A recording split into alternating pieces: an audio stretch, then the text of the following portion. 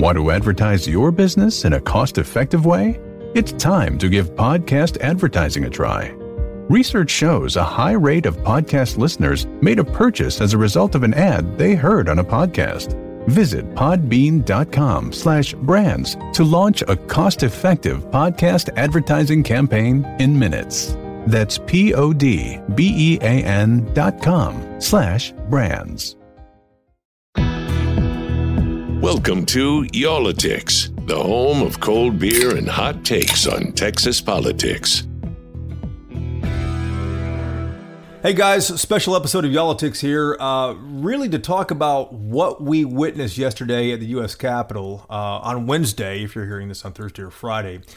And Jason, I must confess, I had to Google something before I started this podcast. And let me ask you, do you know how many amendments there are to the Constitution? Because I didn't go to law school, man. See, I didn't know that there was going to be a test here. I would have Googled as well. Aren't there 27? 26? You're on Google right now, my friend. I can see you looking down. I made two guesses, 27 or 26. Well, there are 27, I found out, according to the Google machine. And obviously, that was my first answer, by the way, 27. Yes.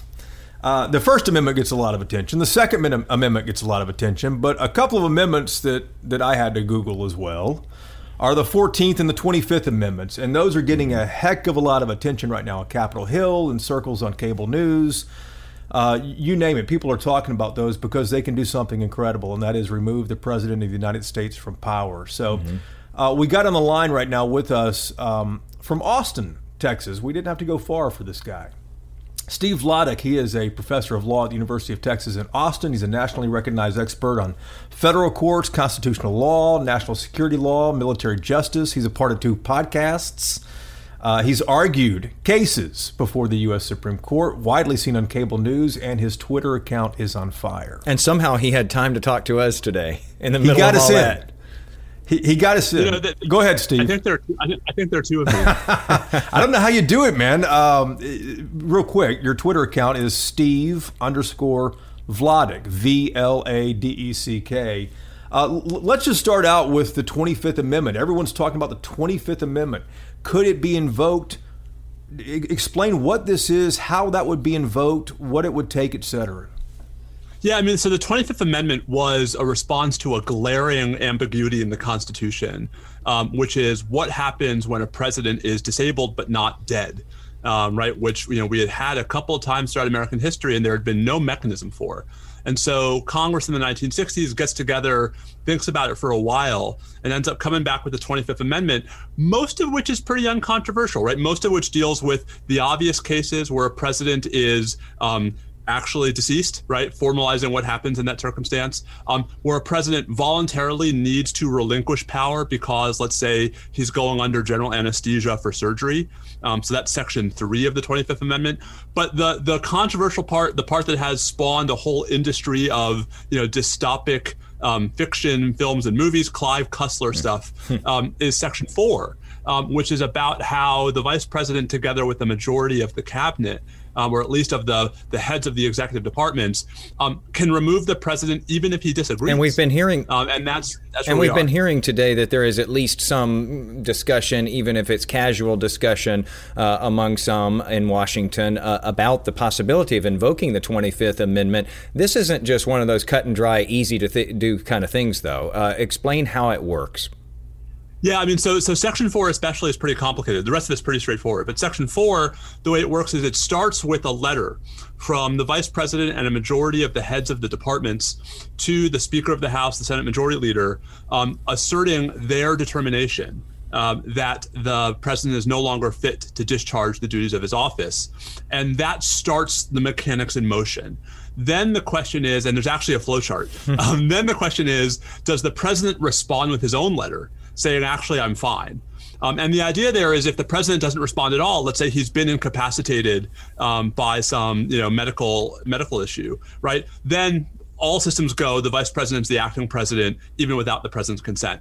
If the president comes back and disputes his incapacity, then the question is, does the vice president and the heads of departments send a second letter? Right? Do they stand down once the president has reasserted himself, or do they re-up? Do they double down?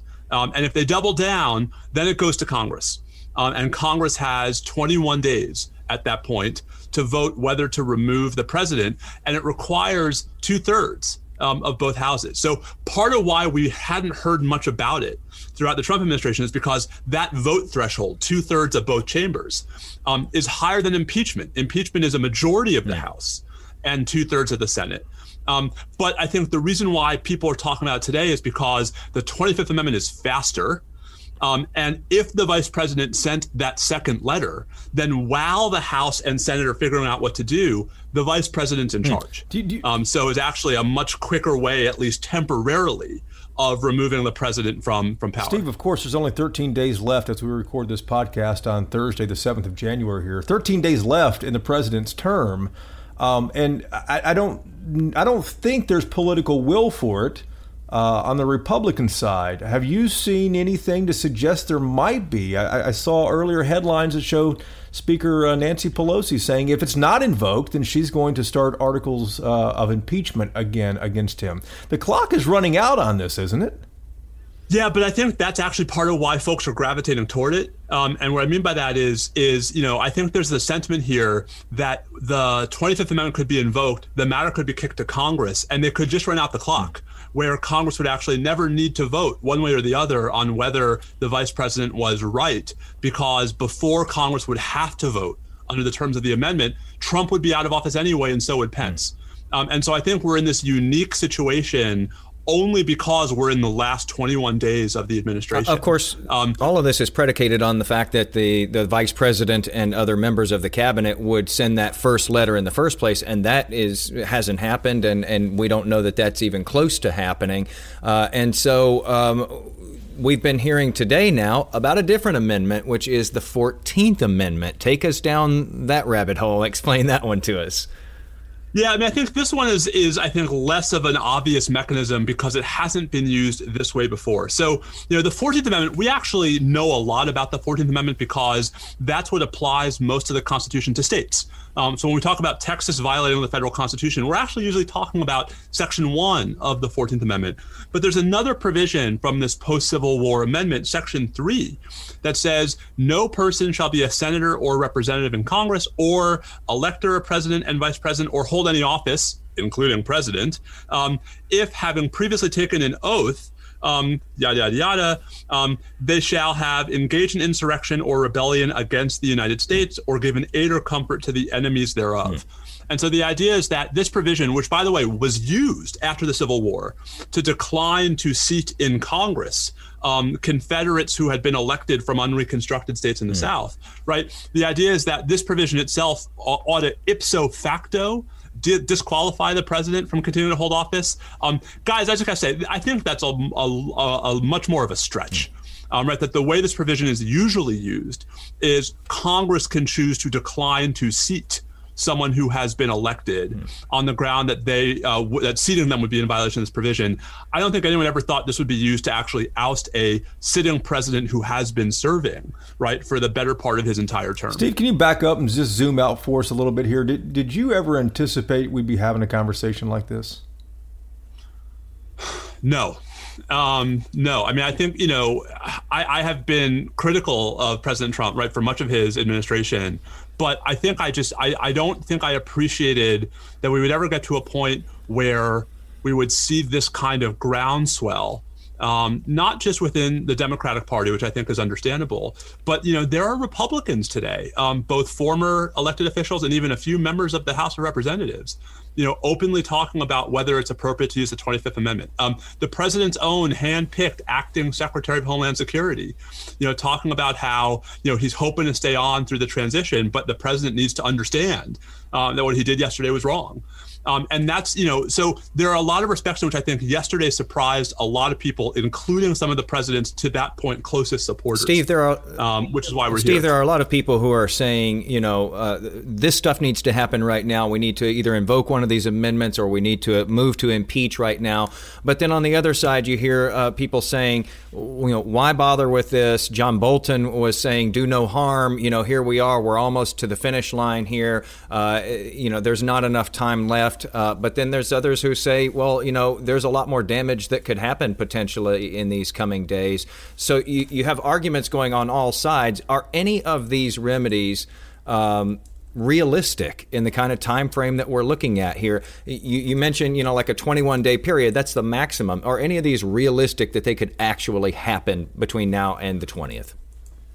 So in normal times, guys, I would say no, right? That, we would never expect Congress to move that quickly, either on the impeachment front or on the 25th Amendment front. But these are pretty extraordinary circumstances. And, I think a lot of folks who wouldn't have thought we'd even be seriously having this conversation today, 24 hours ago, are worried about where we're going to be 24 hours from now.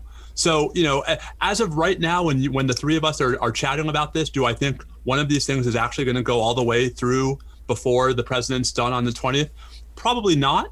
But, I think the concern is, what does the president do next? A president who still has, refused to accept that he lost, right? A president who is still the commander in chief of the armed forces. So, I don't know that we're there yet, but I also am not sure that there's that much more that the president would have to do to convince enough members either of his own cabinet or of his caucus in Congress that the time has come for this kind of drastic action. And, if that time comes, I do think folks can move very quickly if they really feel impelled to do so. Steve, of course, this is a highly fluid situation, but have you seen anything to suggest anywhere that the vice president might even consider such a thing like the 25th Amendment?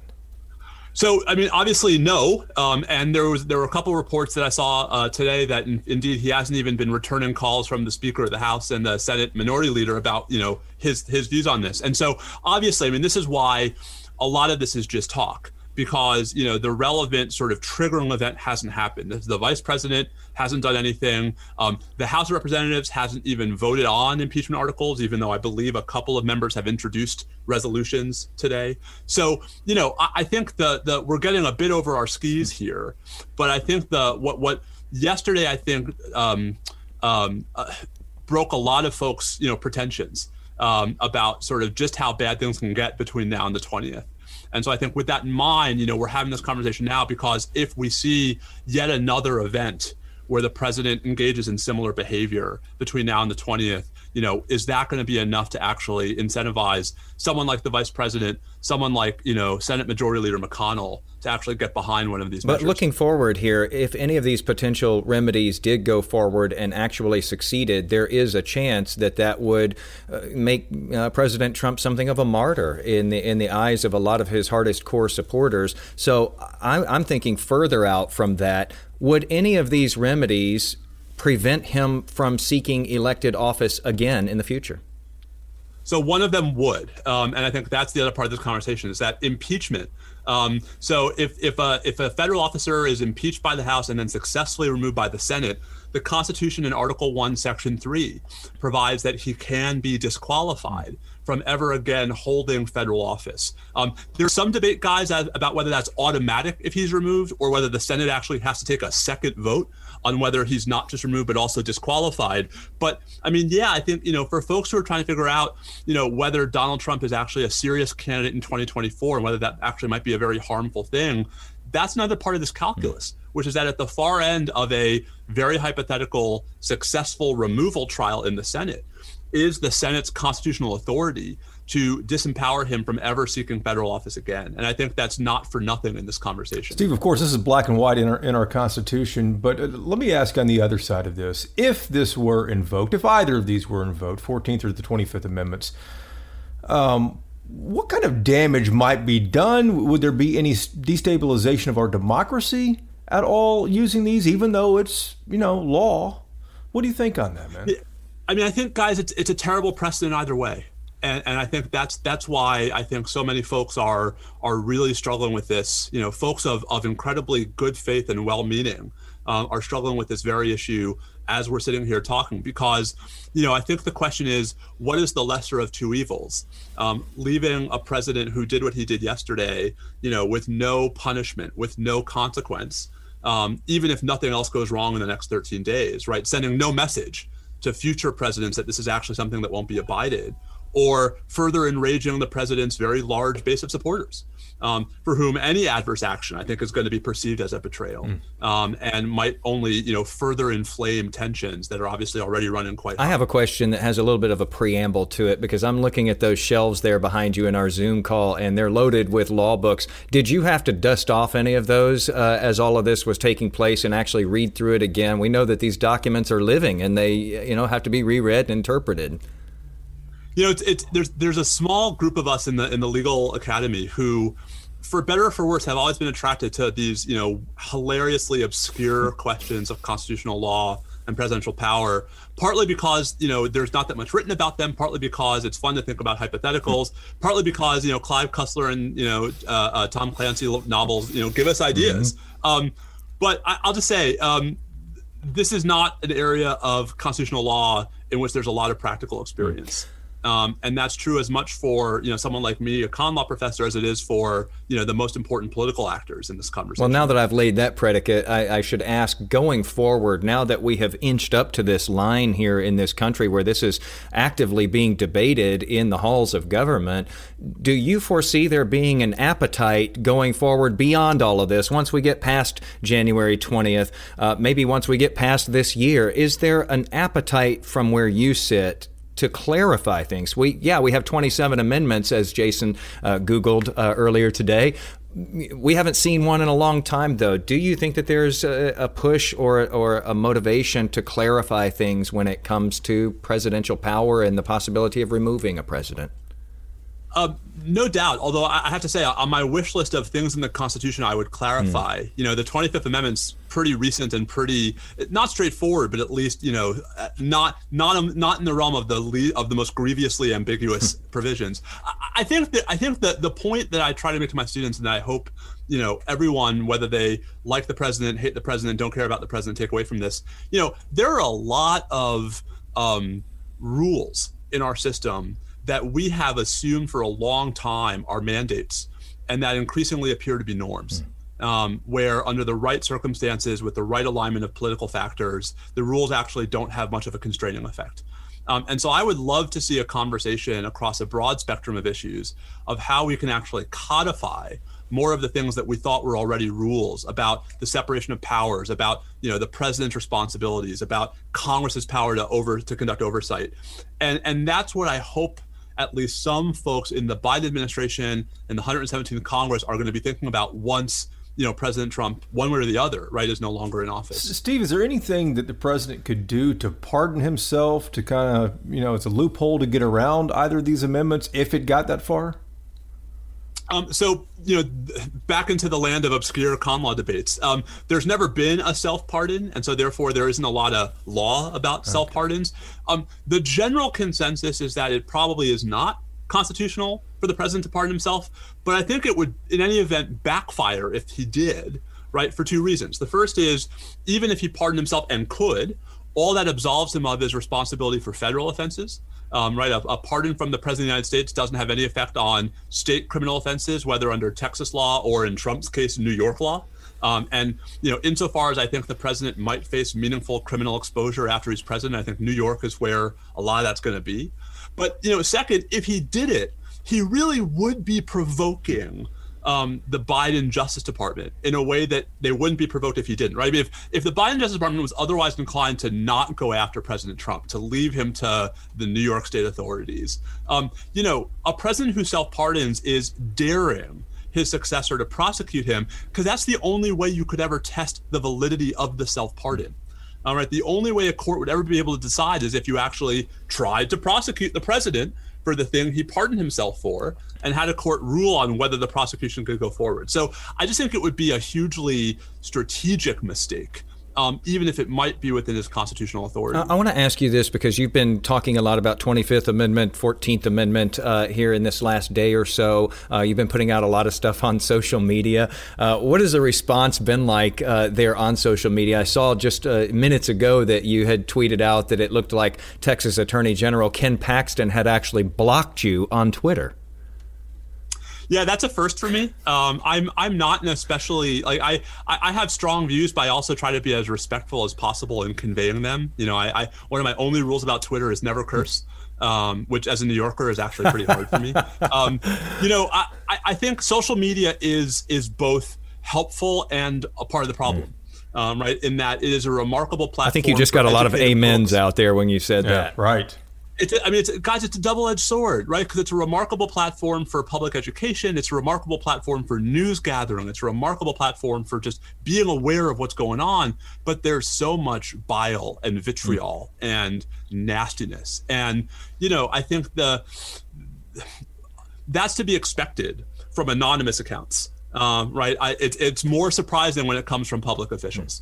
And I think one of the things that I, regret the most about the last 4 years is the increase, the bloom going off the rose of public officials maintaining decorum, even on social media. Steve, last thing, if you had to hop on a plane and go to Vegas, what kind of odds would you put down that either one of these amendments are invoked over the next 13 days? I'd go with the House, man. I don't think we're going to see a 25th Amendment invocation. I don't think I think the 14th Amendment discussion, I think it's going to be more of a forward-looking conversation about what to do with all the members of Congress who were either who were at least some degree actively supporting some of the events of yesterday. If I were betting on whether the House passes articles of impeachment between now and the 20th, I might put some money on that. But not necessarily on the Senate voting to remove him. Yeah. And, and that might be the sort of awkward, equivocal place where the Trump presidency is. Have there ever been two presidents impeached, to your knowledge? President's ever been impeached twice. Yeah, one president impeached twice. No federal officer's ever been impeached twice. But, guys, no president's ever been removed. Right. I mean, the impeachment procedure has never actually succeeded, at least formally. I mean, of course, it helped to convince Nixon to resign. And so, there's a lot of history running against efforts to actually remove the president from office before his term is up on January 20th.